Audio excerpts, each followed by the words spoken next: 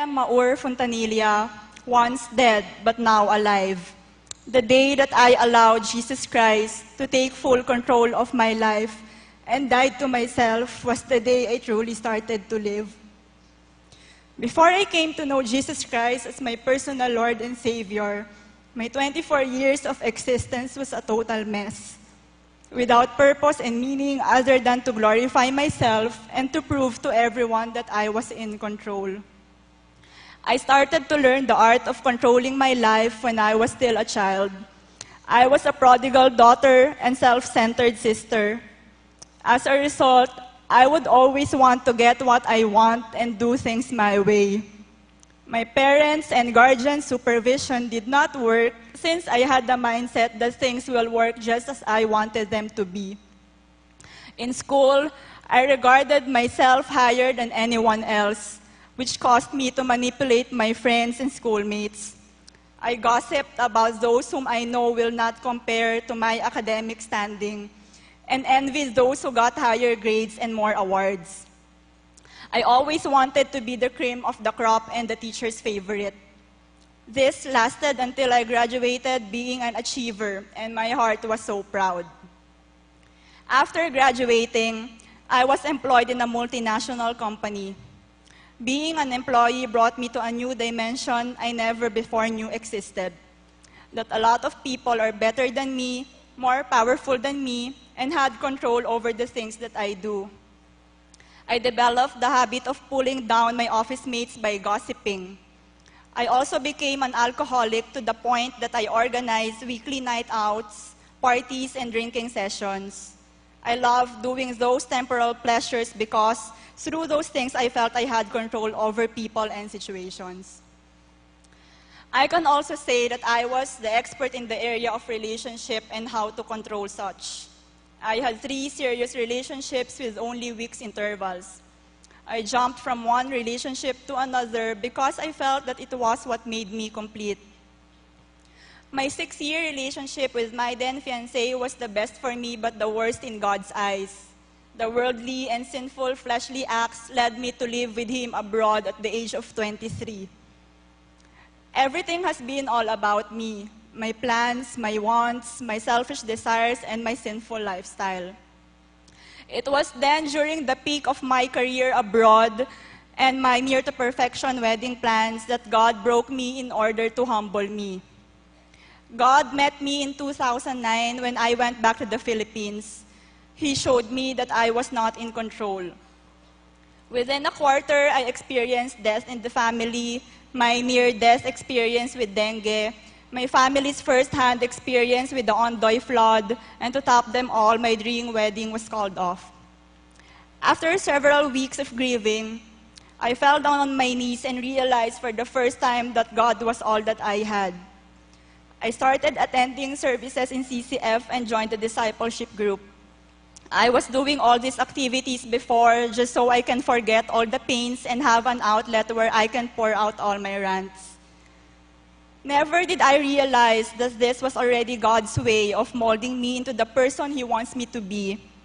Through the penetrating and transforming power of God's Word and the unwavering prayers of my D group, I learned to die to myself each day and surrender each area of my life moment by moment.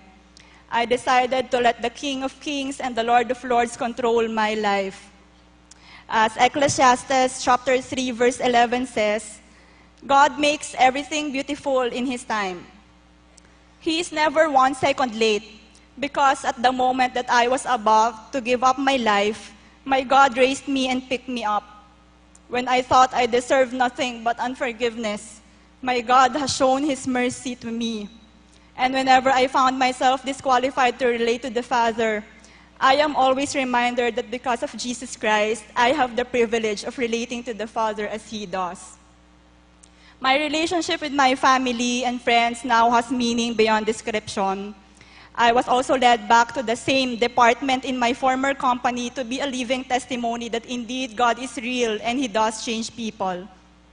If before I cannot wait to meet new bar friends, I now am thrilled to meet new Christians whom I can spend hours just delighting in how God has been working in our lives. The famous gossiper I once was has now been empowered by the Holy Spirit to proclaim the gospel. The regular night outs and drinking sessions where I was once the organizer has now been transformed into regular Bible study meetings and D-group fellowships. And I am also humbled to be serving God through the CCF Eastwood Ushering Ministry, where I can be a channel of His love. And I am experiencing an unimaginable joy in discipling ladies whom God entrusted to me.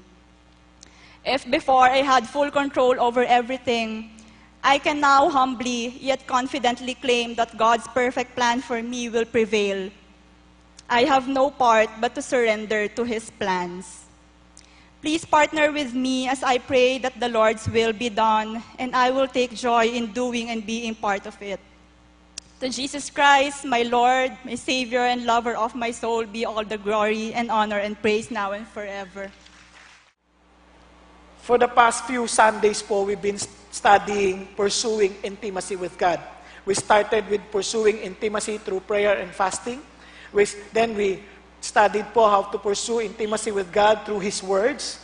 At gayon din po, we were challenged to pursue intimacy with solitude. And last week, we were encouraged to understand the story within the story. No? Alam mo, tuwan-tuwa po ako sa preaching po ni Pastor Edmond Chan. It was very encouraging to realize really that God has stored so many blessings to His people. Ito pong bagay nito, ngayon po, this afternoon, we will be dealing with pursuing intimacy with God through worship.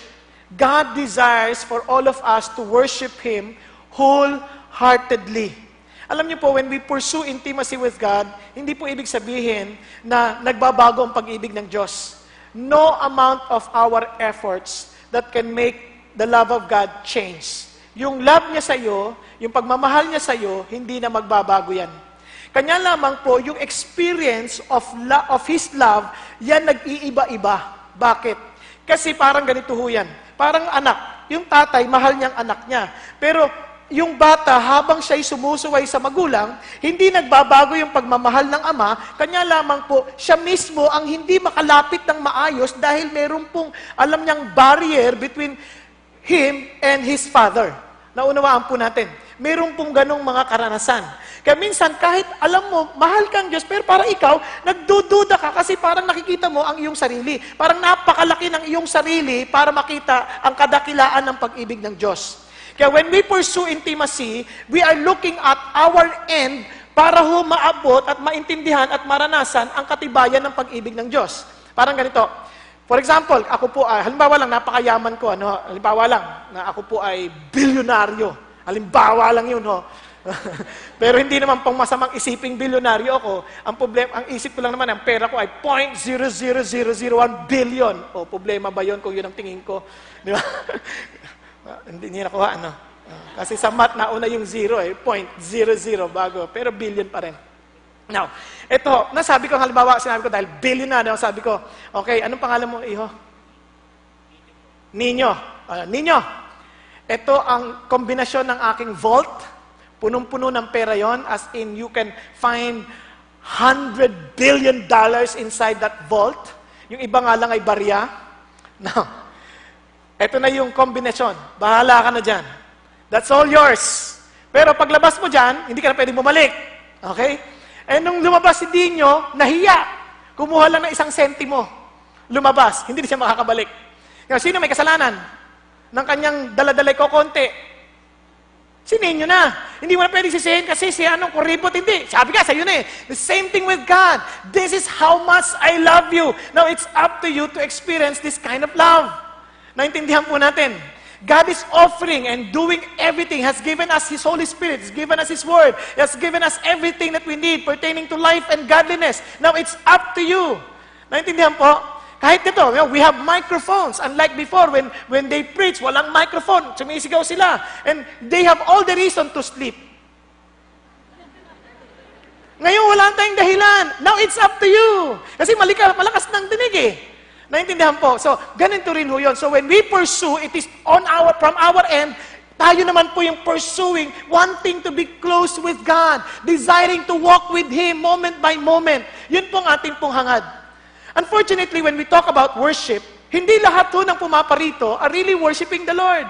In fact, in the scripture, you can find this. In Matthew chapter 2, for example. Now, after Jesus was born in Bethlehem of Judea, in the days of Herod, the king, behold, the wise men from the east came to Jerusalem. For what purpose? Saying, where is he who has been born King of the Jews? For we saw his star when it rose and have come to worship him. Why did they go to Jerusalem? Because they are looking for the King of the Jews. For what purpose again? To worship him. When Herod the king heard this, he was troubled, and all Jerusalem with him.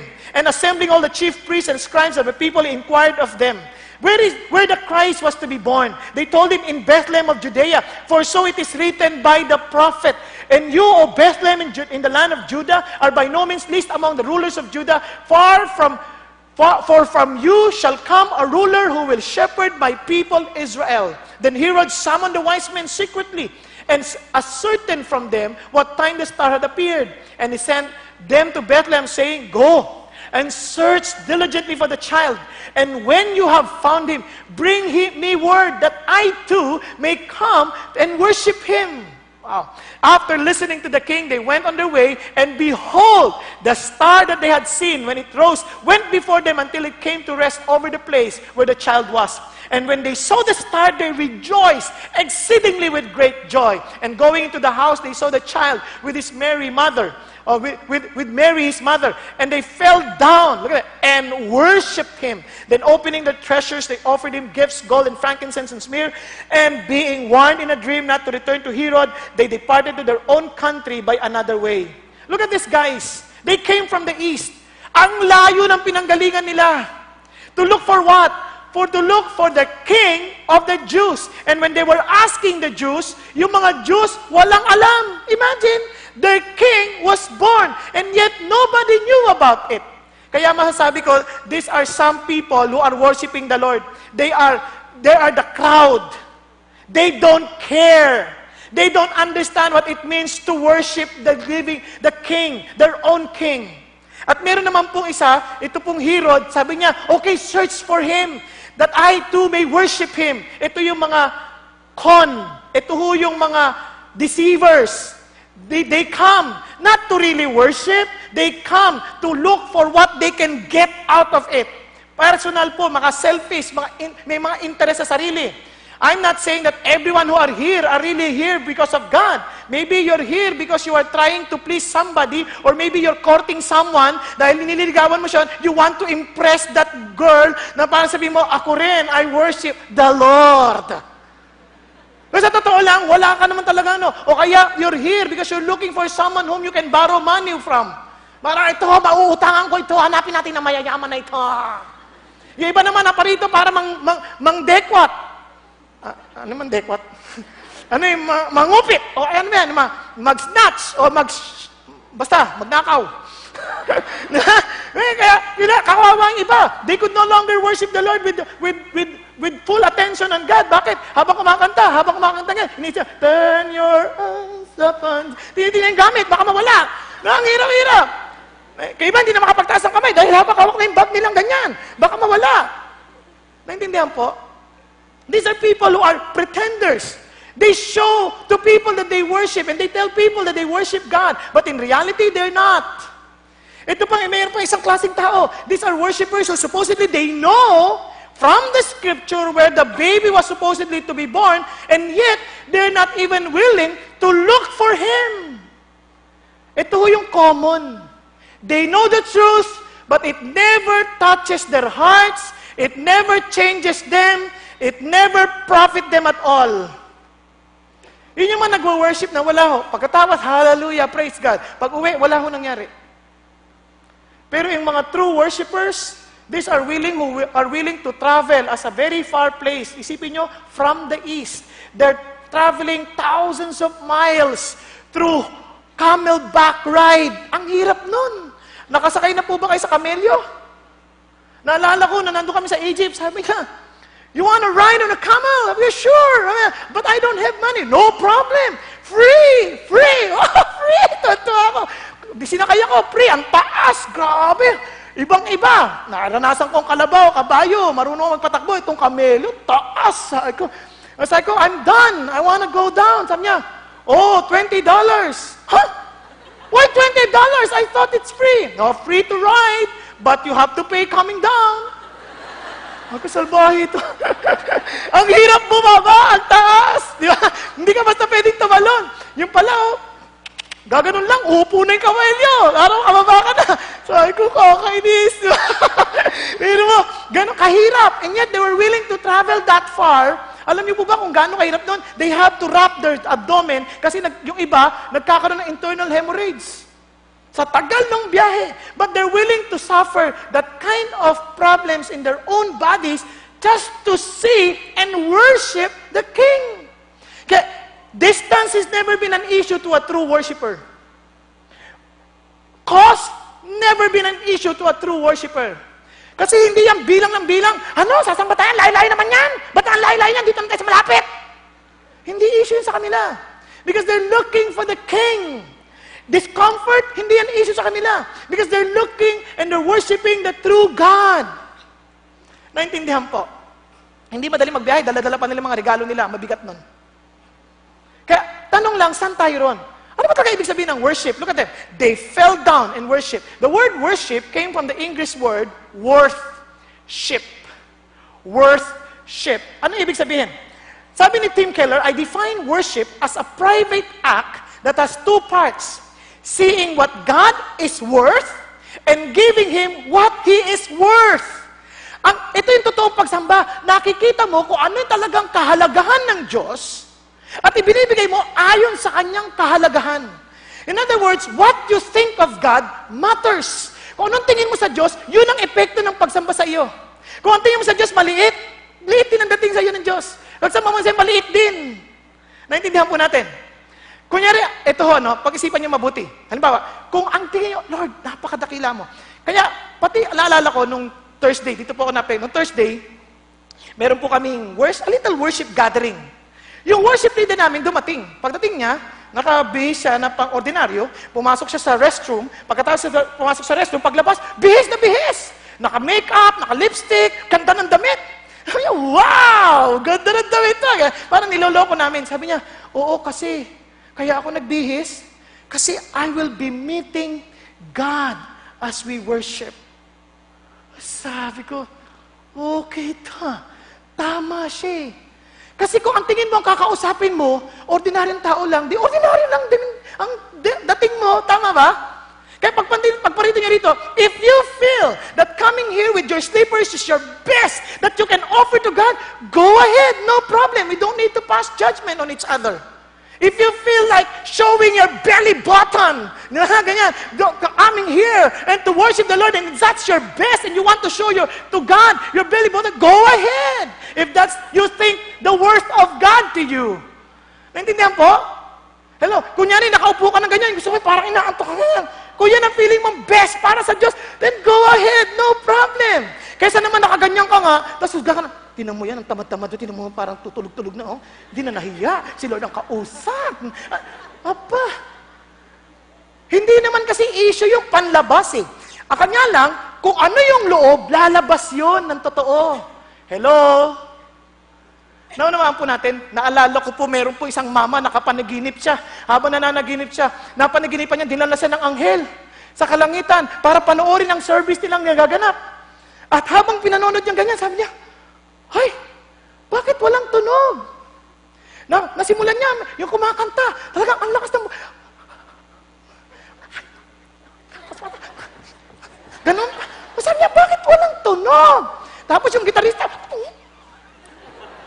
walang tunog. Tapos yung drummer, walang tunog. Bakit ganon? Lord, bakit wala? Tapos, hintay mo yung preacher. Pagkakita ng preacher, pogi! Hindi dito kasi yun eh, hindi dito. Tapos, preacher, ganyan niya, ang lakas niya. Walang tunog, hindi naririnig. Sabi niya, Lord, ba't ganon? Alam mo, anak, hindi yan marinig kasi ang naririnig lang dito, yung puso. Wala ang puso eh. Umaawit. Hindi naman ako ang pinakantahan. Nagpipreach, hindi naman ako ang pinakikinggan. Kaya, hindi yan naririnig dito. Kasi anak, wala sa nakikita yan. Sa nakikita ko, yung puso. Naunawaan po natin, and that is exactly worship. Kaya nga, ang ganda-ganda sabi ni Pastor Peter this morning, sabi niya, itong worship, our response to who God is, and what He has done, and continues to do for us, in us, through us, and around us. It is the sensitivity, yung sensitivity natin to see what God is doing in every area of our lives. Yung hindi po yung, walang aksidente. Walang aksidente. It is seeing God clearly, and with that, we respond accordingly. Hindi ko makalimutan, sabi ni Edmond Chan, kakatuwa. Isipin nyo, senior pastor siya yung pinaka-head sa isang church. Malaki yung church. Ang mahal ng halaga ng church. Ito ho, yung church building. On his way to his appointment, nasiraan. Imagine, nasiraan ang kotse. Di sabi niya, to make the long story short, he requested yung pong magpupul ng kanyang kotse to bring it to his church facilities. Doon mo dalhin. Pagdating doon, ito yung gwardiya, bago. Substitute guard lang. Hindi talaga siya kilala. Ayaw siyang papasukin. Sabi niya, Sir, I'm sorry, we cannot allow you to park your car here. No? Kung ikaw yung senior pastor, ang gagawin mo? Ordinaryo. Kilala mo ko? Ako ang pastor dito. Ito hindi ho eh. Sabi niya, ganun ba? Hindi, kasi dito ako nag-church, kaya kung pwede lang i-park ko yung dito, to make the long story, pinayagan na. Ito, ang amazing sa taong ito.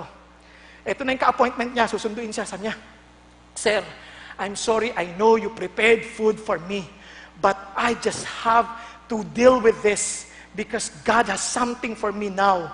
Very important. Sabi niya, sige, di na-cancel na yung appointment. Binalikan yung guard. Palagay niyo, anong gagawin sa guard?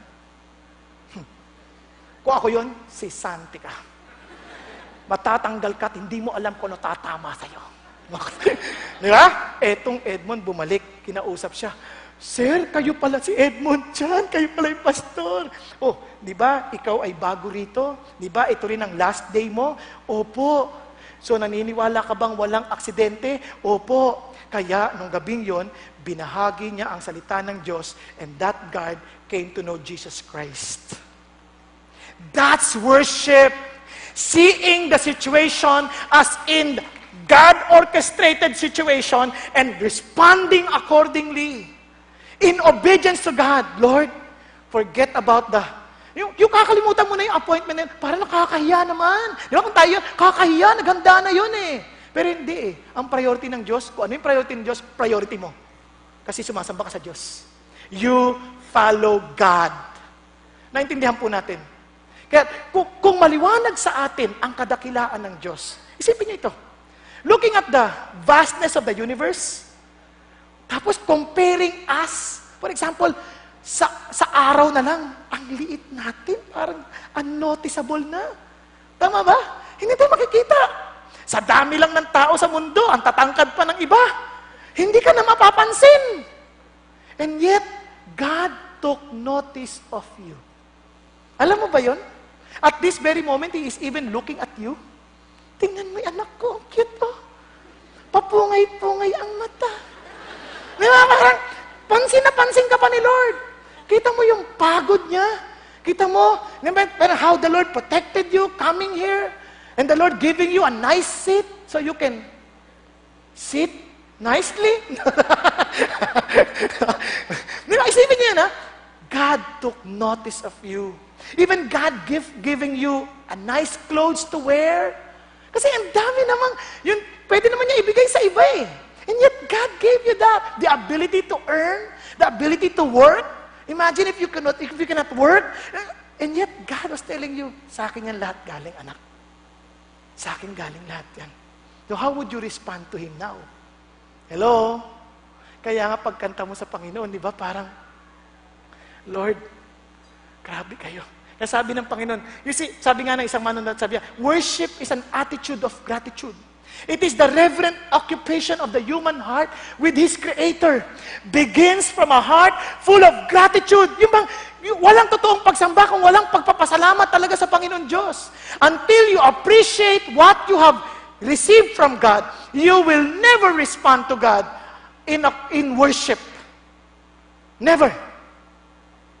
Kaya importante yun. Saan? Naiinting ka, sabi nga ng Lord sino magmamahal ng todo sa Panginoon? Yung napatawad ng malaki o napatawad ng maliit?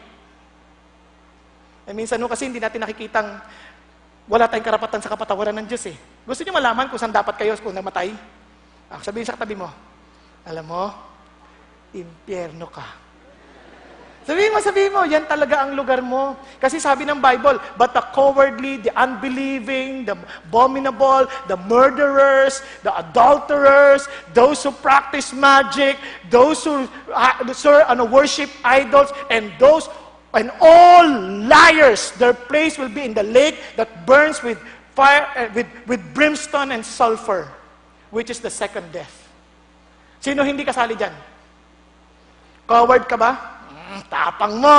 Hindi ka kasali. Praise God. Unbelieving ka ba?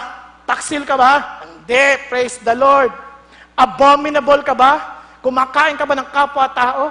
Nanggahasa ka ba ng sarili mong anak? Hindi. Praise God. Murderer ka ba? Hindi.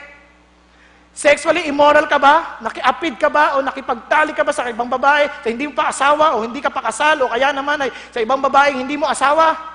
Hindi ka umaamin. Sige. Ano sabi doon? Those who practice magic arts, mangkukulam ka ba?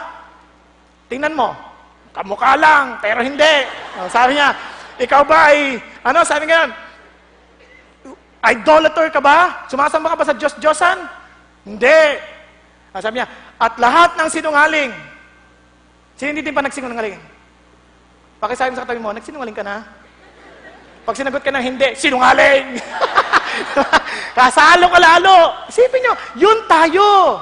Yun ang dahilan kung bakit sa laki ng daigdig, sa laki ng kalawakan na nilikha ng Diyos, sa laki ng Diyos, hindi niya matiis na ikaw ay mapunta sa dapat mong kalagyan. That He had to come and take our human form to die on the cross that He may save you. Ngayon, tanong ko, hindi ka ba natutuwa niyan? Hindi ka ba mapapasamba? Lord, ang bait po ninyo. Sa totoo lang, nung inaakusahan po ako ng kung ano-ano, magnanakaw ka, kung ano-ano, sa amin, dami sinabi tungkol sa akin. Wala akong masabi kundi, Lord, mas malala pa ho ako dyan nung niligtas mo ako. Thank you. Dahil mahal mo ako. Dahil alam mo lahat ng nagdaan sa buhay ko and I thank you, O God. Hindi ko na sila kailangan sagutin. Hindi ko na sila kailangan para sabihin mga sinungaling. Hindi kailangan. Kasi ang kailangan mo sabihin, Lord, mas masama pa ako dyan kung alam lang nila. Naintindihan po? Hello? Minsan akala natin ang babait natin Minsan akala natin we deserve the best of this world. You're wrong. The truth is, we deserve the worst. And yet, God is not dealing with us according to our sin deserves. Ganon kabuti ng Diyos. This is the reason why we are called to worship Him. Kasi sabi ni Charles Spurgeon, depend on it, my hearer, you will go to heaven unless you are prepared to worship Jesus Christ as God. Bakit? Kasi when God called us, ano sabi niya? He is seeking not for worship, He is seeking for true worshipers who will worship Him in spirit and in truth. Kaya alam ng Diyos, kapag alam mo na ikaw ay ligtas, alam mo na meron ka relasyon sa Panginoon, because you are true worshiper. That you worship God, not because of the place, not because of the move of the leading of other people, but simply because of the leading of the Holy Spirit, that you have given new life in the Spirit, and with His truth, you come to God and worship Him in spirit and in truth. Lord, alam mo may ugnayan kayo ng Diyos. Kasi pagdating sa langit, ganito gagawin natin. And every created thing, which is in heaven, and on earth, and under the earth, and on the sea, and all things in them, I heard saying, to Him who sits on the throne, and to the Lamb, be blessing and honor and glory and dominion forever and ever. Di mo man kilalanin ng Diyos ngayon as God, one day you will still recognize Him as the Lord who deserves all honor and glory and power. You know why? Because He deserves it, whether you agree or not. Para ho yung presidente ng Pilipinas, pag tumayo yan sa Congress to give his State of the Nation address, lahat niyan tatayo at papalakpak. Hindi dahil gusto nila yung presidente, kundi dahil siya ang presidente ng Pilipinas. Naintindihan po natin.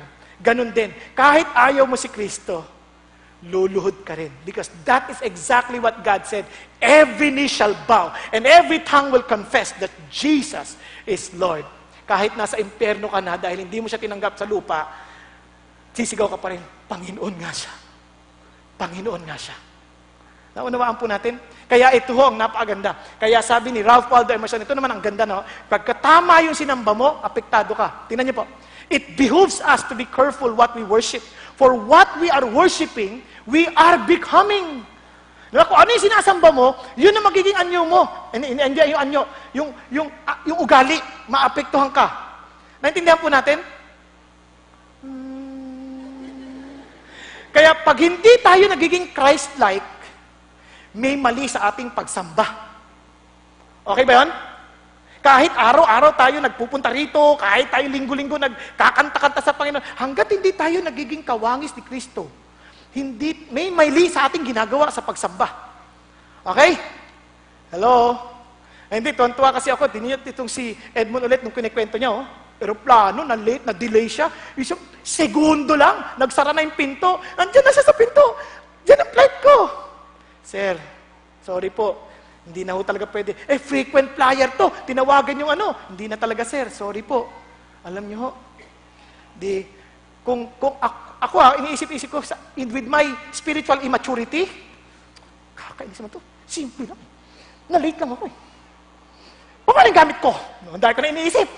Late na ako sa appointment! Grabe naman to. Talaga to. Ganyan ako. Sigurado. Pero itong mama, iba. Sabi po niya sa kanyang maturity, sa kanyang spiritual, naglayo niyang ganyan, nakita niya isang mama na naiwan din ng aeroplano, lugmok. Nagpakilala siya, well, I'm Edmond Chan. You see, nagkilala sila. So, you missed your flight? Yeah, I also missed my flight. Praise God! Then they began to talk. Kakatuwa. Then, he shared the gospel, and that guy came to know Jesus Christ. And you know what? Sabi niya, now I understand why I missed my flight. Sabi niya, now I understand that why I missed my flight. It's because of you. Amazing, no? Kakatuwa. Yung minsan, alam niyo, pinag-pray ko yan. After yun, sabi ko, nag-worship ko sa Lord, Lord, turuan mo kung ganyan mag-respond. Yung kapag ka, yung hindi maintindihan sitwasyon, makita ko, kayo pa rin. Naintindihan niyo po? Kasi kung sinisiyasamba mo kayo pa rin. Di, nabigyan ako ng testing ng Lord kung totoo yung panalangin ko. Naiwan ko yung kontrata doon sa sasakyan na kailangang pinadadala ng mga kasama ko na kailangan dalhin. Sinisi ko asawa ko dahil naiwan. Hindi mo kasi sinabi sa akin. Hindi mo ako, inakala mo, nagtitext ako Tapos mamayang konti, kinausap ang Lord, ayan, testing lang yan sa'yo. Lumunok ako, sabi ko, patawarin niyo ako, Panginoon Diyos. Pero siyempre, hindi ko pa rin, alam niyo, doon ko nakita kung paano ako kasama Nilalaban ko pa rin. Dek, kasalanan mo lahat ito. Yung asawa ko, bait, hindi umiimik. Pagdating sa sasakyan, dalawa na lang kami. Ba't mo ko ginaganyan? Yun, yung Holy Spirit, nasa kanya na. Kinakausap na akong diretso. Kaya ho, nung gabi, hiyang-hiya po ako. Magkatabi ho kami. Natutulog na ho siya. Umiiyak ako sa Panginoon, Lord, patawarin niyo po ako. You gave me a test, but I failed. And sabi niya, at least you have recognized it. Sabi ko sa asawa ko, sweetheart, sorry. I'm not perfect. Doon ko naman intindihan. The Lord is there to meet with you and tell you, okay anak, try again. Try again. So ito na, nagdadrive naman ako. Kakatuwa. Biglang, traffic. Lord, thank you. You have a reason. I passed this time. Ano yung ibig sabihin? Talagang Thank God for worship. Kaya sabi ng Bible, hindi naman si Ralph Waldo Emerson nagsabi niya, sabi ng Bible, but our God is in the heavens, He does whatever He pleases, and their idols are silver and gold, the work of man's hands. They have mouths, but they cannot speak. They have eyes, but they cannot see. They have ears, but they cannot hear. They have noses, but they cannot smell. They have hands, but they cannot feel. And they have feet, but they cannot walk. They cannot make a sound with their throat. Those who make them will become like them. Everyone who trusts in them. Alam niyo, kapag ang Diyos-Diyosan natin, pera, wala yan, may mata yan, hindi nakakita, mga bultong hindi naman nakakita, tiyak ako, apektado tayong lahat. Pansinin niyo po sa mundong ito, itong Pilipinas na to, masyadong ang Diyos ay pera. Napansin niyo ba yan? Napansin niyo ba kung bakit hindi na nakakarinig ang maraming driver? Sa gitna na ho, pumaparada. Kasi ang mga Diyos natin ho ay hindi na nakakarinig. Pati tayo nabibingi na rin sa katotohanan. Minsan ho, may nakita po, may nagtapon pa ho sa labas, ang ganda ng kotse, tinapon basura. Isipin nyo kung nasa highway yan, iilag ka na lang. Wala na hong pakiramdam. Di naisip na may tatamaan, na yung basura na yun, pag napunta sa magbabara, magbabaha, tapos magreklamo siya, itong gobyerno na ito, hindi nag-iingat. Nabulag na. Hindi na nakikita. Puro reklamo. Kaya yung taong reklamador, pansinin nyo, hindi talaga sumasambayan. Bakit? Bulag na bulag. Kung hindi man sumasambayan sa maling Diyos. Kaya reklamo siya na reklamo because he does not see God. Because he has eyes but cannot see. Hello? Sa bahay, makikita nyo yan. Yung mga reklamador, yung mga anak na hindi nakikinig, yung parang puro galit ang lumalabas. Palagay ko, hanapin nyo kung sino sinasamba nila. Madalas, hindi na si Lord. Minsan, ang computer ang kanilang sinasamba. Kaharap ang computer. Puro Facebook. Kaya nakalimutan na lang, face, pati book. Hindi, totoo lang. Hindi, yung iba, puro text. Kausap ang telepono. Puro text. Yung mga code na hindi mo na maintindihan. SLR. Sorry, late reply. Andun na, ganoon na sila. Alam na lahat. May sarili silang language. Nabibigyan na sila sa katotohanan. Kaya pag tinawag mo, anak! Hindi sasagot. Bakit? Walang tutut. You have a message. Kailangan ganun ang dinig nila kasi yung Diyos nila, nakaandun sila sa harapan. Ganun din ang marami nagtatrabaho. Hindi na narinig ang sinasabi ng Diyos. Kasi abala sa trabaho. Linggo na, hindi na walang panahon sa Panginoon Diyos. Trabaho. Kaya wala sila narinig kundi pag nag-preach sa pastor, pera na naman. Bakit pera? Walang binabang kita. Kasi ang tenga niya, puro pera. Nakuha ninyo? Kasi ito, ano yung una sa buhay natin, yun tayo. Kaya ang hamon ng Diyos sa atin, anak, this is what I want you to do. Worship me with all of your heart. How? Come to God joyfully. Look at Psalm 100. Sabi niya, shout joyfully to the Lord, all the earth. Serve the Lord with gladness. Come before Him with joyful singing. Get excited to meet God. Remember this, when you come here, when you do your private prayer, you are not just talking to a wind. You are not coming here to listen and watch a preacher preach. You are coming here to meet God. It is an encounter with God. You should be excited to meet the Lord. That when you sing, the Lord will talk to you. The Lord will minister to you. Because you are having a time with God on a personal level. Naramdaman nyo na ba yung pagod na pagod ka na? Parang dami mong pasanin. Then you would come to God, and all of a sudden you would feel na nalilift up yung burden mo sa yung balikat. Naunawaan po? Naalala ko, nung 2 weeks before our board exam sa accountancy, 2 weeks before the board exam, I was heartbroken. Sakit. Mga awiting hindi pa nababanggit ni April Boy, di ko kayang tanggapin ang mawala ka sa akin. Kaya nung time na magwo-worship ako, 4 o'clock in the morning, by my usual time of worshiping the Lord, I could not pray. I could not say a word. It's like, oh God, bakit? Tapos, just to help me, because you have to love God with all of your heart, with all of your soul, with all of your mind. Pag hindi kaya ng damdamin, ng heart, hindi kaya ng isip, tumulong ng lakas. Kumuha ko ng tape. Pinatugtog ko yung tape. Yung tape po noon, cassette tape, yung parang tape. Kasi baka iba sa inyo, hindi nyo maintindihan, anong tape? Kasi kayo na panahon na ng mga MP3s, ganyan. Ito tape, basta tape. Pine-play ho yun, umiikot. Pag play na ganyan ng tugtog, Jesus, You're the sweetest name of all. Sabi ko, God, yes. Pero Lord, hirap. Tapos, pinatay ko sandali. Pray ako, Lord, you're sweet, but I feel so sour. Kasi sakit eh. Ni-rewind ko ulit, just to start all over again. Pag-rewind na ganyan. Let's forget about ourselves and magnify the Lord and worship Him. Yes, Lord, let me forget about myself. Pero iba yung tugtog. Nagkamali. Ni-rewind ko, automatic music search. Biglang tumugtog lang, we have come into this place to magnify. Ano ba to? Nag-rewind ba ito? Nag-forward? Tapos, Lord, please, I know I came here to worship you. So, ni-rewind ko na ng todo. At pinigil ko na, Lord, tulungan mo ako, hindi ko na kaya. And you know what? By the grace of God, nung pinlay ko lang, Jesus, you're the sweetest. Tuloy-tuloy na ho. I forgot about time. I forgot about myself. Then, by about 7 o'clock, na-notice ko yung kanta, natapos na may auto-reverse, natapos sa lahat, wala yung, we have come into this place. Sabi ko, anong problema? Lord, talaga alam kong kinakausap lang ako ng Diyos. And you know what? Monday came. 1 week before the exam, nakita ko yung babae. I remember the girl, but I don't remember the feelings anymore. Alam nyo kasi nung time of worship, parang binunot po, parang may panang tinanggal ang Diyos at hinilom niya ng kanyang kapangyarihan. Nawala ang sugat. Kaya pagdating ng araw na yon, I remember the girl, but I never remember the feelings anymore. Naintindihan po natin, makatotohanan ng Diyos. To some, di ba, ang hirap niyan, emotion niyan eh. Hindi basta nawawala yan. Kung hindi ho tutulungan ka ng Diyos, hindi yun mawawala. Malulungkot ka na lang kaiisip, mag-e-exam ka mukha niyang nakikita mo. Wala kang masagutan.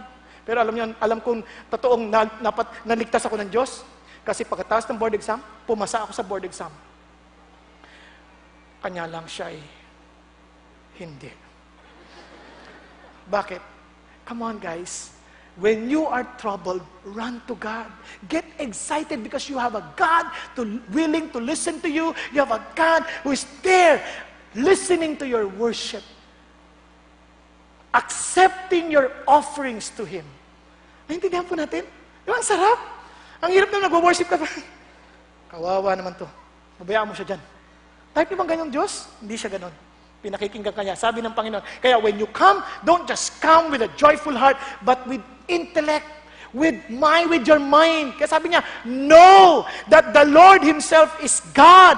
It is He who has made us, and not we ourselves. We are His people, and the sheep of His pasture. Yung sarap nun, na paglapit mo sa Panginoon, it is knowing Him. It is just telling Him, Lord, kaya pansin niyo ang Panginoon Diyos, tingnan niyo po. When God taught us how to pray, this is what He said, Our Father, who art in heaven, hallowed be Thy name. Alam niyo ho, na hindi ka pa sumasamba, alam niyo kung bakit? Ang liit pa ng Diyos. Malaki pa yung problema, malaki pa yung mga tao sa paligid, malaki pa yung ingay sa labas, at hindi mo pa nakikita ang Diyos. Alam mo, hindi ka pa nakakasamba. Parang ganito yan. Imagine niyo itong 20 peso ito ang problema mo. Nakadikit yan. Ang laki ng problema. Wala kang makakitang Diyos. Naintindihan po? Kung talagang malaki yung problema mo, di, sambahin mo yung problema. Problema, samba kita. Tingnan ko kung matulungan ka niyan. Di ba? Pero kailangan mo yung lumaki muna ang Diyos. Pag lumaki na yung Diyos, lahat ng bagay parang anino na lamang sa Panginoon. At yung 20 maliit na yung mawawala na sa laki ng Diyos. Until God becomes big, until He is magnified, until He is set apart. Hallowed be your name. You have not really worshiped the Lord. Naunawaan po natin? Kailangan nung lumiit lahat. Kahit kaya kumakanta ka ganyan, kumakanta ka pa, hanggat malaki ka, hindi pa ang Diyos ang nakikita mo. Kasi kahit kita mo pa yung sarili eh. Pero pag tumatanong ka na, hindi mo nakita sarili, kita mo ng kadakilaan ng Diyos, then you know. Then you know. Friends, there must be mutuality doon sa pagsamba. Kaya sabi niya, enter His gate with thanksgiving and His courts with praise. Oo, there is a private worship, but there must be a public worship because we are not called to be alone. We are called with the body. Kaya kung ang attitude natin coming here ay parang dragging tayo, tinatamad tayo, ayoko na, I can pray to God alone in my room, I can worship Him alone. No. God wants us to be together because we belong into one body where we can exercise our giftings from God and be able to encourage others that they too may come to be encouraged before the Lord. Hello? Naunawaan po? Kaya ho, then we can confidently declare that God is indeed good and faithful. His faithfulness to all generations, to your children. Sometimes I would feel so worried about my children, but as I come to God, Lord, thank you. I know you will take care of them. Hello? Kaya alam niyo po, may mga pagkakataon that somehow with all of this, you will get confused. Pansin niyo po sa Psalm 73. Ito naman sa Psalm 73. May mga pagkakataon na parang, Lord, parang hindi ko naintindihan mga pangyayari sa buhay. I worship you, I serve you, pero Lord, parang hindi pa rin kuhay. Listen to this. Ito sabi ng Biblia sa Psalm 73. Truly, God is good to Israel, to those who are pure in heart. Totoong-totoo naman, iba? Totoong mabuti ang Diyos. Kanya lang. Ito yung reality, ito yung truth. Yung reality, iba? Sabi niya, but as for me, my feet had almost stumbled. My steps had nearly slipped. Bakit? Bakit muntik siya nabilas? Sabi niya, for I was envious of the arrogant when I saw the prosperity of the wicked. For they have no pangs until death. Their bodies are fat and sleek. They are not in trouble as others are. They're not stricken like the rest of mankind. Napansin niyo ba yan? Kita mo, Lord, ako, nagtatrabaho ako ng maayos. Nagbayad ako ng business permit. Nagbayad ako ng tax ng maayos. Makadalugi-lugi na ako, Lord. Walang kita ko, halos wala na. Sila hindi nagbabayad. Angat ng angat. Ba't ganon? Natanong niyo ba yan? Hello? Tapos, naalala ko, may narinig pa ako, sabi ng isang BIR, bakit nyo hinahabol yung nagbabayad? Nagbabayad na nga ho eh. Ngayon lang, siyempre, hindi naman perfect yan. Nagkakamali-mali. Bakit sila ang pinahihirapan? Tapos yung mga hindi nagbabayad, hindi naman yung hinuhuli. Kasi yung nagbabayad, yun ang nanghuhuli namin eh. Yung hindi nagbabayad, hindi namin nahuhuli. Ha? Ba't ganon? Ano kayo yung sabihin? Sabi ko, ang labo naman ito. Pero, kaya sa atin, bali, si Lord ang bahala. Pero, Lord, bakit ganon eh? Kami hirap na hirap, sila hindi. Hello? Mas makikita mo pa eh, ako, Lord, tapat ako sa asawa ko. Tapos yung asawa ko, napansin niyo ba ito? Ikaw na siyang tapat, tapos minsan yung asawa mo pa, tanong-tanong saan ka galing? Bantayin ka lang. Wala akong pinantahan, hindi ako nakipag-inuman, umuwi ako. Lagi kang late. Samantalang yung ginugulpi ng asawa, lasing ginulpi, walang tahimik. Saan ka galing? Ito ng pagkain mo. Buti pa siya, gulpi sarado, mabait. Ito hindi ko ginugulpi. Ako ginugulpi. Ba't ganon? Naku, ano yung sabihin? Yung mga tanong na, ba't ang labo naman to, Lord? Bumusunod ako sa iyo eh. Therefore, pride is their necklace. Violence covers them as a garment. Their eyes swell out through fatness. Grabe, pati mata may bilbil. Ano ba yan? Kasi it's a picture of prosperity. Kasi sa kanila, ang tingin nila pag mataba, prosperous. Di ba? Meron din tayong ganyan. Pag mataba yung baby, malusog. Di ba? Yung pala, diabetic. Yung ganon. Pero sa tingin natin, so they scoff and speak with malice. Parang inaalipos na pa ang Diyos. Alam ba ito lahat ng Diyos? Sabi niya, is there knowledge in the Most High? Behold, these are the wicked, always at ease. They increase in riches. Sabi niya, all in vain have I kept my heart clean. Wash my hands in innocence. For all day long, I have been stricken and rebuked every morning. Lord, sobrang sakit. If I have said I will speak thus, I would have betrayed the generation of your children. Alam niyo kung bakit? This guy is a worship leader. He is a priest. Ibig sabihin niyo, priest siya, kasi itong tatandaan ninyo, hindi como nagwo-worship, kumakanta ka sa Diyos, nagwo-worship kan talaga. Naintindihan natin? Hindi como nandito ka lagi, nagwo-worship kan talaga. Hindi totoo yun. Ang totoong worship, may tagpo sa Diyos. Ito makita niyo. Until I went into the sanctuary of God. Habang ikaw ang isip ng problema mo, habang ikaw ang nagsosolve ng problema mo, ito ang sinasabi ng Diyos. Madidepress ka dahil hindi ka nagwo-worship. Sigurado ko, maiinggitin ka. Mainggitin ka dahil hindi ka nagwo-worship. Kasi pag nag-worship ka, makikita mo Diyos. Paano ka mainggit? Makikita mo, hindi ka lang nainggit, Self-centered ka pa. Look at this, what this word. All in vain have I kept my heart clean and washed my hands in innocent. Parang sinasabi mo, kaya naman ako nagpapakabait para pagpalain mo ko, yun ang sabi mo eh. Pero anong nangyari sa akin? Walang pagpapala. Sarili ang nakikita. Friends, kaya confused ka. Kasi sabi niya, but when I thought how to understand this, it seemed to me wearisome task. Wala na akong maintindihan. Wala na akong maintindihan. Anong solusyon? Enter into worship. Bakit? Look at this. Until I went into the sanctuary of God, then I discerned their end. How would you know that you have already entered into the sanctuary? Ito ang test para malaman nyo. First, medyo lalagpas natin. First, you are to have a sense of seeing in the Spirit. Bakit seeing?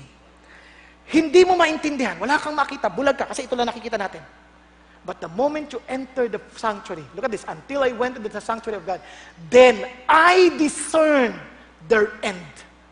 Truly you set them in slippery places, you make them fall to ruin. How they are destroyed in a moment, swept away utterly by terrors. Like a dream when one awakes, O Lord, when you rouse yourself, you despise them as phantoms. Ano siya sabi ng Lord? Isipin niyo, Lord, you are a good God. And Father, alam mo yung sitwasyon nitong mga taon to because they rejected you, they will go to hell. And because they will go to hell, sometimes because you're so good, binibigyan mo na lang gusto nila. O sige, gusto mo ito? Ito. Gusto mo babae? Ayan, maraming babae. Gusto mo, yan ang kasilgayahan mo. Ibibigay ko na. Type niyo yung ganon. Kasi alam niyo bakit? Kapag anak ka ng Diyos, didisiplinahin ka eh. Tama ba? Hindi ko makalimutan yung panahon na nagdadrive ako. Kaya kasi dati ako nagdadrive ng jeep, no? Yung pampasada. Nanghiram ako ng sakyan. Nandiyan yung may-ari sakay-sakay kayo may-ari. Marami kami. Merong gustong kumat. Alam mo ha, pinahagingan ko. Para pakita sa niya, ikaw lang marunong mag-drive. Yabang ng isip ko. Inabot po yung side mirror. Shhh! Oh, patay. Total yung sasakyan naman, Mercedes-Benz lang. Ito na ang problema. Pagbaba ko, kanyang kahaba yung itim. Doon sa sasakyan, sabi ko, Lord, patawarin ninyo ako. Nagyabang ako talaga. Ito na, andun yung may-ari, tahimik. Sabi ko lang, iuwi ko muna yung sasakyan, papaayos ko. Okay lang. Sige, uwi mo. Di papaayos. Iyak ako sa bahay. Kasi wala ako ibabayad sa paayos na yun. Sabi ko, Panginoon, napakamahal po nun. Patawarin niyo po ako. Alam niyo, bait ng Diyos. As I worship, the Lord will again speak to your heart and say, sige na, tahan na. Maglinis ka na ng sasakyan. Linisin mo na, para maisoli mo na. So nilinis ko na, habang tinitingnan ko siya. Nilinisin ko ngayon. Alam niyo, in my great surprise, natuklap yung itim. Natuklap. Wala, nalinis. Parang magic. Sabi ko, Lord, you're amazing. Sinoli ko yung sakyan, wala akong pinagawa. Malinis na malinis, walang gasgas. Galing, no? Kaya sabihin ng Lord, paano yung ginawa? Ewan ko. Basta ang alam ko, gusto lang akong kausapin ng Lord dahil mahal ka niya. Kaya alam mo, pag anak ka ng Diyos, minsan nadidisiplina ka so that you will not be judged along with the world. Hello? Pero kung gawa ka ng kalokohan, tapos parang walang nangyayari sa iyo, parang mas lalo ka pang natutuwa, nagpapala, kabahan ka na. Baka hindi ka niya anak. Naintindihan po natin? Nakakita na ba kayo ng anak na nanggugulo? Kung anak mo yan, mupo ka. Kasi papa, pag may bisita, huwag kang malikot. Tatadyakan kita. Nakangiti yan. Pero kung hindi mo anak, nagkakalata gano'n, nanihayaan mo lang. Tinan mo yung magulang. Pinababayaan mo. Hindi mo naman intindihin yan eh. Kasi hindi mo naman anak eh. Pero kung anak mo, nasa katingin iba, lagot ka kami sa bahay. Tanda mo yan. Diba? Naintindihan niyo yung sabihin? Kasi anak mo yun eh. Makakatikim talaga yun ng gantimpalo. Pag hindi nakinig sa'yo. Pag hindi nakinig. Naintindihan niyo po? Pag may disrespect. Kaya ganun din. You see, once, ito totoong worship, look at even Isaiah when he was so down. Look at what he said. In the year of Uzziah's death, his friend, the king, look at him. He was so down and then he worshiped God. And you know what he saw? Sabi niya, and the one called out another and said, Holy, holy, holy is the Lord of hosts. The whole earth is full of His glory. Kita niya yung holiness ng Diyos. Doon mo maintindihan because you know why? As soon as you see the greatness of God, the smallness of your situation, the smallness of you, the smallness of your problems, biglang, ang laki ng Diyos. Then this is what you will cry out. The effect, there will be a sanctifying effect. Ano sabi niya? Look at this. When my soul was embittered, when I was pricked in heart, I was brutish and ignorant, and I was like a beast toward you. Nevertheless, I am continually with you. You hold my right hand, you guide me with your counsel, and afterward, you will receive me to glory. Whom have I in heaven but you? Inggit na inggit ako sa kanila. Now, Lord, ikaw lang gusto ko. Wala nang iba. Lord, yung kinainggitan ko, wala pala yan. Ikaw palang sapat sa akin. You are enough for me. You are enough, O God. And in heaven, without you, Lord, I desire nothing. Ikaw lang. Then you know God has become big. You know that God has been magnified. As soon as God is magnified, you know you have worship. Hello? And tinan niyo po. And look at the effect. Tinan niyo kay Isaiah. Pagkakita niya sa Diyos, woe is me for I am ruined. I'm a man of unclean lips. A man of unclean lips? Di ba prophet siya? Yes, he's a prophet. But in the eyes of God, his lips were so unclean. But after that worship, look at the effect. Then one of the seraphim flew to me with a burning coal in his hand, which he had taken from the altar with tongs. He touched my mouth with it and said, Behold, this has touched your lip, and your iniquity is taken away, and your sin is forgiven. Friends, sometimes you come here in this gathering, you're so burdened with somehow with sin or maybe with a guilt in your heart. And as you worship, all of a sudden, God will just touch your heart and say, Anak, did I not die for you? Biglang kakausapin, Anak, don't you know that I care for you? Tapos, marami kang problema, habang sumasamba, minsan nagkakantahan, nagkapalakpakan, may nakakausapin ka ng Lord. At any moment, God will just speak to you. You know you have met, and God became so big. And the moment God became so big, biglang lahat ng problema, biglang nawala. Naintindihan niyo po? Ito sinasabi ng Diyos. There's a sanctifying effect. Tapos pag yung puso mo nagbilang nababago. You begin to ask God for forgiveness. You begin to see that you need God. And you need to repent. Now, tingnan niyo po ito ulit. Then the effect, eventually, because of such great love, you'll begin to desire serving Him. At tingnan niyo po sabi niya, But for me, it is good to be near God. I have made the Lord God my refuge, that I may tell of all your works. Na? Alam niyo dati galit na galit. Ngayon, Lord, I will declare to everyone every detail of your work in me. I will tell them how good you are, how perfect you are, that you alone are what they need. Yan ang pagsamba. Yan ang totoong pagsamba. And I pray that when you come here, you would not just be doing a routine na pupunta, kakanta, uupo, makikinig, matutulog, gigising, tapos aalis na naman. Di ba? Come on. That's not worship. That's just rituals without reality.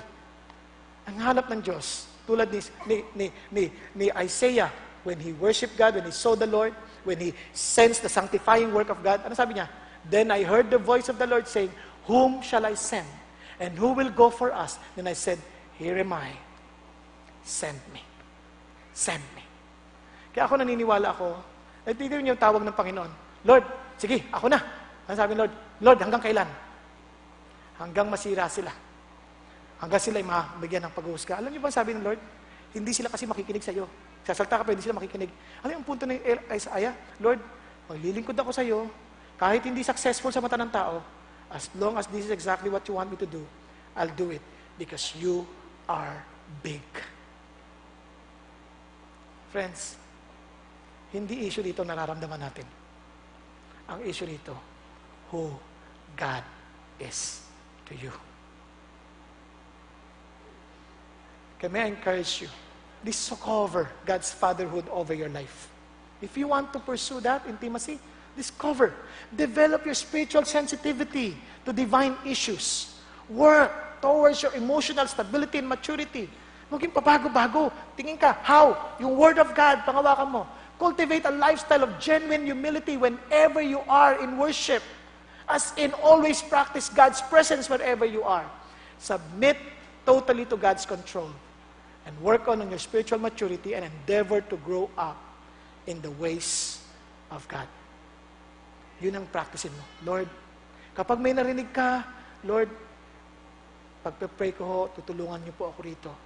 When God wakes you up in the morning, rise up, pray. Worship the Lord. Kahit anong pagod mo, parang isa, hirap na hirap ka. Punta ka. And Lord, aminin mo sa Lord, Lord, pagod po. Tatamad po ako sumamba. Gusto ko po matulog. And sabi, alam niyo, and you would be surprised how God will touch your heart. Just be honest. Don't pretend, because He's your Father. He knows everything about you. Amen po? Now, let me end by saying this. Therefore, offer your bodies as a living sacrifice to God. It is a 24/7 worship. Ano ibig sabihin yan? That your body is no longer yours, but God alone. So wherever you are, ano sabi ni Martin Luther King? This is how he applied it.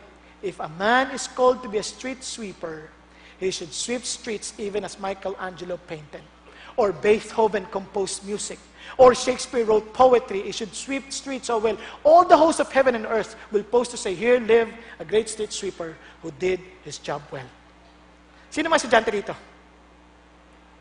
Friends, as you worship the Lord, Lord, mula ngayon, this study is yours. I will give my best. Hindi dahil sinabihan ka ng parents mo, kundi dahil sa Lord. Hindi dahil nakikita ka ng teacher mo, kundi dahil sa Lord. Amen po? Housewives, now you serve your children and your husband, not because of duty. Ito, tuwan-tuwa ka, sweetheart, ito na yung damit mo. Ay, ayoko niyan. Di bale, ito pa.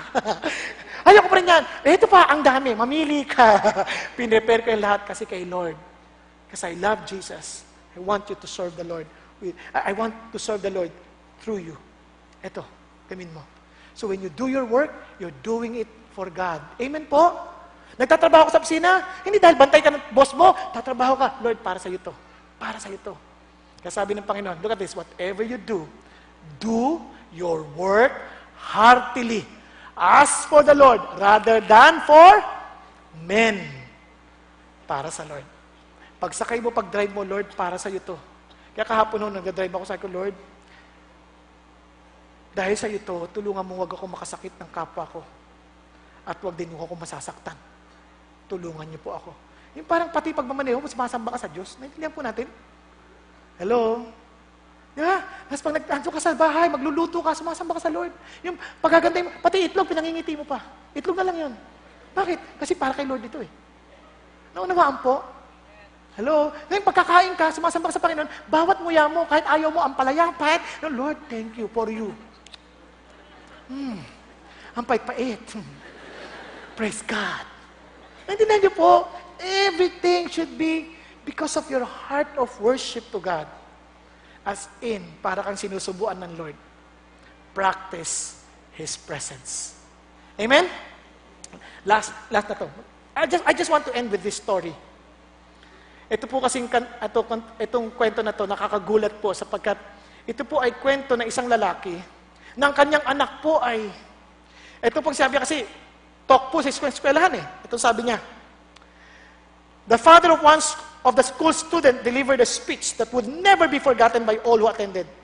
After extolling the school and its dedicated staff, he offered a question.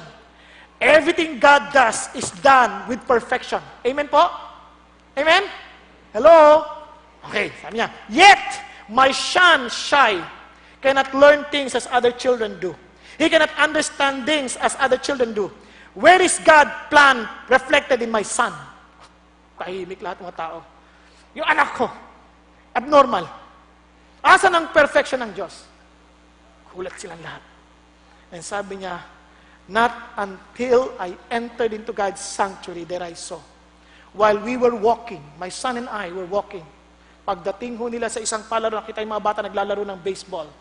Habang naglalaro sila ng baseball, sabi ng anak niya, Daddy, can I join them? Sabi niya, if they will allow you, son, let's try. My son wants to play with you. Oh, we are on our 9th inning and we are still behind by 6 points. We'll try on the 9th inning, but we're still behind by 6 points. But still, okay, we will allow him. Eto na, tumabla na on the 9th inning. Siya na yung magbabat. Hindi pa alam maghawak ng bat. Yung mga ganyan ang hawak eh. Parang golf. Sabi niya. But they allowed him nonetheless. Pagpalo niya, yung pitcher po, siyempre panalo na dapat sila. Nakita niya ho yung kalalagayan ng bata. Nilapit ho, hininaan. Na-miss. Hininaan pa ulit. Na-miss. Yung pangatlo, dikit na sila. Pag nahataw niya, tumakbo.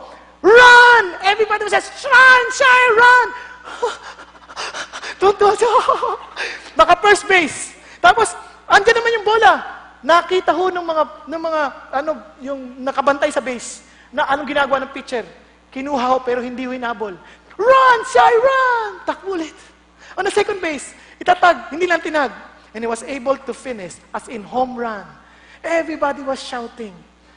And there, sabi niya, there I saw the hand of God.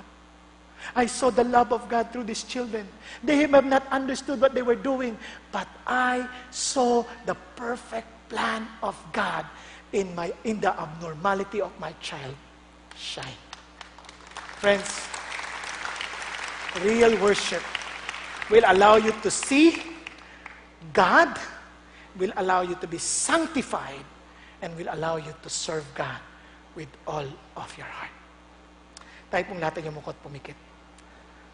Thank you, Jesus. Thank you, Lord. Thank you, Father. Friends, you know who you are. You know your situation. You see, friends, unless you really have a personal encounter with Jesus and allow your spirit to be alive in Him and allow His truth to work in your heart to sanctify you, you will never understand what real worship means. So the Lord Jesus Christ said, I know you're tired. I know. And those who labor and tired, why don't you come to me and I'll give you rest? Learn from me, for I'm humble and meek. You've been working so hard, my friend. And God has been so small in your situation. Why don't you just offer your life back to God and say, Jesus, let you be big once again in my life, that I may live solely for you, to bring you glory, honor, and bring you praise now and forever. Thank you, Jesus. Father God, I thank you, Lord, for this opportunity that you have given us to listen and to worship you. I pray that this would not just be a public practice, but every moment of our lives would really be a life of worship, a life that brings honor and glory to your holy name. Thank you, God, for your faithfulness. Thank you, God, for your love. Thank you, Father, that you are our Lord. You are our God. You are our Father. Thank you. In Jesus' name, amen. Amen.